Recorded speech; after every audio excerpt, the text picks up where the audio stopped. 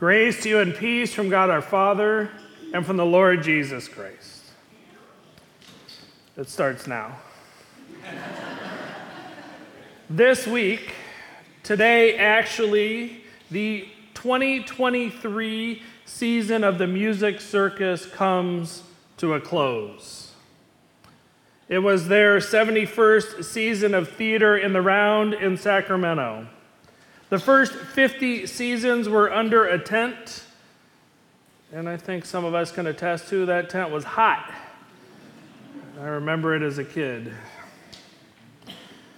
And since 2003, the patrons and actors have enjoyed the luxury of air conditioning in their permanent indoor space. This season, we attended 3 of the 6 musicals and enjoyed them all. They were all very different. The acting and singing are always good, and it's always interesting to see how they manage the staging and the scenery there in the round. We've seen productions there that we had seen on Broadway, and they're very creative about how they get people and things on and off the stage. We attended Rent on Wednesday night, and we saw something we had never seen before. Now, we had never seen Rent live before, but we had seen it, the movie of the Broadway production and the movie of the movie, or just the movie.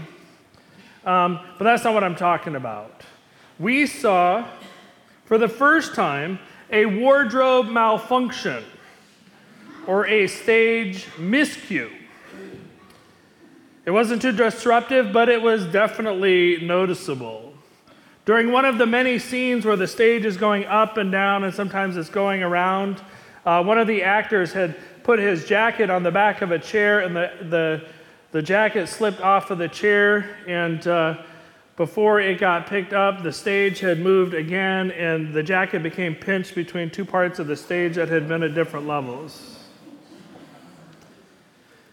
Right in the middle of the stage. So throughout the next scene, multiple actors thought they were going to slyly pick it up or kick it out of the way, but it stayed put because it was stuck.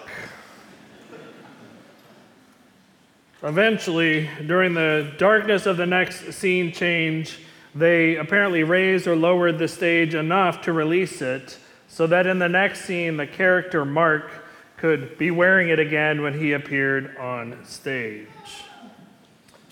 It was sort of a show within the show, so to speak. Where's Bob? Did you notice Bob? Did you notice that Bob and Mary Jo were at the same performance? Are you familiar with the musical Rent? I've heard some of us talking about it already this morning. It's not nearly as old as the music circus. It didn't make its Broadway premiere until 1996. But it won the Tony for Best Musical that year and spent 12 years on Broadway. At the time, it made it one of the longest running shows on Broadway, but in the subsequent years, it's been knocked out of the top 10. It is considered a rock musical that is based loosely on Puccini's opera La Bohème. It's about a bohemian community of artists who are squatting in a building in New York City. It's set during the height of the AIDS epidemic, so about half of the characters are HIV positive. The show explores the pain and the loss associated with the virus. But even more importantly, it celebrates the love that creates unbreakable bonds between people. Between all people. While each of the characters is impacted by the epidemic, they are still a very diverse group of people. They are gay and straight, addict and not, homeless and property owners. They're from different ethnicities, different gender identities, and socioeconomic statuses. Some are unemployed, some are underemployed, some are gainfully employed. There's a musician and a philosopher, a film director and an attorney, a performer and a businessman. And yet they are all held together into one non-traditional community and, dare I say, family. Held together by their love and care for each other. When facing the painful reality that during the late 80s and 90s of a positive HIV diagnosis, at the time it meant certain death, the cast reflects upon the importance and the meaning of a life. With 525,600 minutes in each year that we live, what matters, the song suggests, is not the daylight or the sunsets, the midnights, the cups of coffee. It's not the inches or miles, the laughter or strife. How you measure a year in a life, the song says, is love. Love. How about love? Those are the words and the themes of one of the featured songs in the musical, a song whose tune gets in your head. 525,600. Sorry. And it needs to be sung.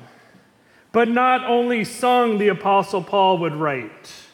Those words need to be lived. We, like the characters in this gritty, dark musical, are called to live our lives in seasons of love. We are nearing the end, finally, of our summer sermon series from Paul's letter to the Romans. We're nearing the end of the summer, although today doesn't feel like the end is so near. But we're also nearing the end of the letter. And over the past few weeks, including this week, Paul's focus has been on love.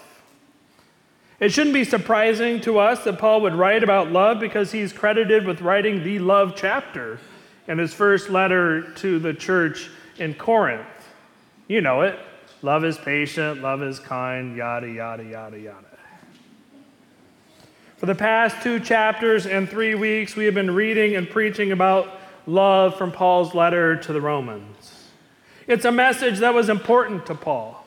So important, in fact, that he repeats it over and over and over again. And even though we might grow tired of hearing these sermons about love, I think we need to be reminded of it as well. Reminded to love one another because love is the greatest of all the commandments, according to Jesus. And we love because God first loved us. After all, God is love. And we read that there's no greater love that one has for another than they would lay down their life for them. And then Jesus gives a new command on that night before he was betrayed. As he was at table with the disciples, a new commandment of the disciples that we would love one another as he has loved us. It's all about love. Now, this would not have been new news to Paul's original audience, just as it isn't new news to us. However, like us, Paul's readers struggled to figure out how to live out this commandment. How do we live a life of love? How do we make it fit into our culture, into the way that we interact with people each and every day? For Paul's Jewish readers, they knew the command that Paul quotes in verse 9 of our reading because it comes from Leviticus 19, verse 18. There it says, "But you shall love the neighbor as yourself, for I am the Lord." So Paul's hearers and readers would have already known that that was a commandment from God, but they wouldn't necessarily have understood that that was the commandment because they were focused upon keeping all of the law. They understood that the law was what helped make them special, unique. It helped identify them as being different than the people to whom the law hadn't been given to. And now they're being told by Paul that the law has been fulfilled in the person of Jesus Christ. The law has been fulfilled so that not only Jews but all people might receive it, might belong, might be saved. Paul doesn't challenge the Jewish understanding of the law because Paul was Jewish himself, but it is God who challenges that previously held notion. God challenged it when he sent his one and only Son to fulfill the law, to come in love, to save each and every one of us. Now, we share in Paul's first century audience's resistance and confusion, so much so that Luther wrote a lot about how we deal with the law and how we deal with love, right? And Luther talked a lot about this law and this gospel kind of tension between the two. And the reality is, Jesus came to fulfill the law, not to replace it, not to remove it, so that we could forget it ever existed. But the law helps us understand and see our need for Jesus. The law helps us understand that we need the love and the mercy that comes from God through Christ in order that we too might be saved. Without the law, we might think we are perfect. Hard to believe, but we might think we were perfect. But through the law, we understand that we aren't perfect. And there's no way that we could be perfect, that we could be good enough, that we could love enough, that we could do enough to deserve or warrant God's love for us. The law is not our pathway to God, Jesus is. The law does not define us, Jesus does. The law does not dictate who is in and who is out. Jesus does. And as we read earlier this summer from Romans, only Jesus is in a position to condemn. Only Jesus is in a position to condemn, and he died for us. And he prays for us. And he loves us. So what do we owe? Paul asks the question. What do we owe? Well, he says we owe nothing. We know we owe no one anything.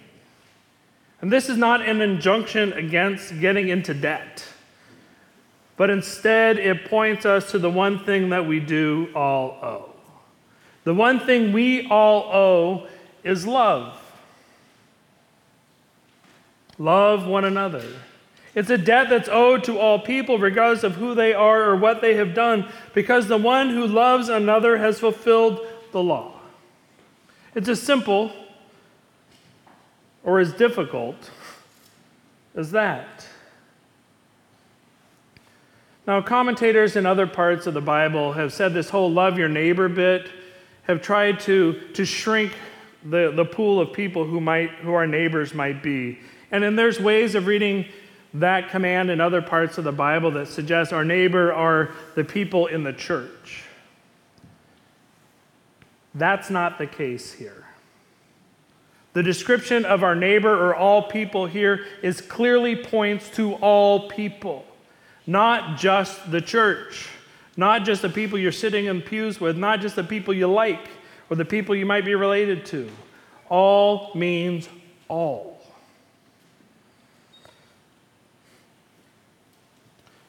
The others, let's see. We are clearly to love all people. And the others that we are to love, according to one commentary, are our neighbors, not because they are like us, not even because they are chosen by us, but because they are given to us by God with a need that we can meet. The others that we are to love are our neighbors, not because they are like us or because we have chosen them, but instead because they were given to us by God, because they have a need that we can help to meet. Our neighbors are the people in need whom we can help meet their need. We talked about this week at our table at Pub Theology. The topic was mercy. And I think we agreed on the definition for the topic. I'm going to say we did. Mercy is receiving something that you couldn't do or give to yourself. Mercy is receiving something that you couldn't do for yourself or give to yourself. So we receive mercy from God when we are forgiven for all of our sins through the death and resurrection of Jesus. It's something we couldn't do for ourselves. So we receive mercy from God. And I like to put the focus that way because I think oftentimes we want to be the givers of mercy. The reality is, folks, we need it. We absolutely need it, and it's humbling to be in that place of need. It requires trust of another person to help meet that need. And I think that's the basis for these loving relationships. We are sinful, as the law makes clear, and we are in need of the forgiveness that only God can give. Likewise, we show mercy to others by doing for them what they couldn't do for themselves. Such acts are acts of love because they are Christ-like. Jesus is revealed to those who are receiving mercy because he is present in those merciful, loving acts. Now, we might think that we are the ones who are doing something great when we are showing mercy or kindness to another person. It ain't you. It is the power of God at work in you and through you. You are being Christ-like because Christ is in you. It's not that you're good enough to do it. It's that God is working through you. You have received the mercy necessary to be able to extend mercy to others. Always humbly. Look at who our Savior is. Look at who we follow. The humble servant. Always humbly. Being loving and merciful to others is what a life of discipleship looks like. It's a life that reflects the one in whom we say we have faith, the one who gave his very life for us. So our lives should look like Jesus' life. Loving, giving, serving, turning the other cheek, not committing adultery or murdering or stealing, or coveting anything that is our neighbor's, as the law describes. Friends, when we love our neighbors, we live as Jesus lived. And we don't do so to earn our salvation. We do so because we have been saved. And as Paul writes, we know that the time is coming near. A lot about love. I didn't lead with my daughter's wedding, but you knew I had to talk about it. 2 weeks ago yesterday, and all indications are the marriage is going fine. The ceremony was beautiful, and yes, I cried. But not enough that I wasn't able to co-officiate and have the honor of pronouncing them as husband and wife. Now, during the homily, which I didn't present, my buddy from seminary, Phil, did, he talked about Alyssa and Dash's love as being grounded in and representative of the love that they have received from God. And that their loving relationship is representative of the love that they together have received from God. And I talked about this in the Hump Day Hallelujah this week, but like Paul is repeating himself about love, so am I. And then he made the move to say that it is through their love that we are gathered together. It is through the love that we're committing to, confessing to, proclaiming for each other that brought all of us who were gathered in that warm Saturday afternoon underneath the shade of a big tree with a cool breeze. It was because of our love for them and their love for each other and God's love for them that we were brought to that time and to that space. And then Phil encouraged us to love and support their marriage as an act of God's love as well, as a representation of God's love.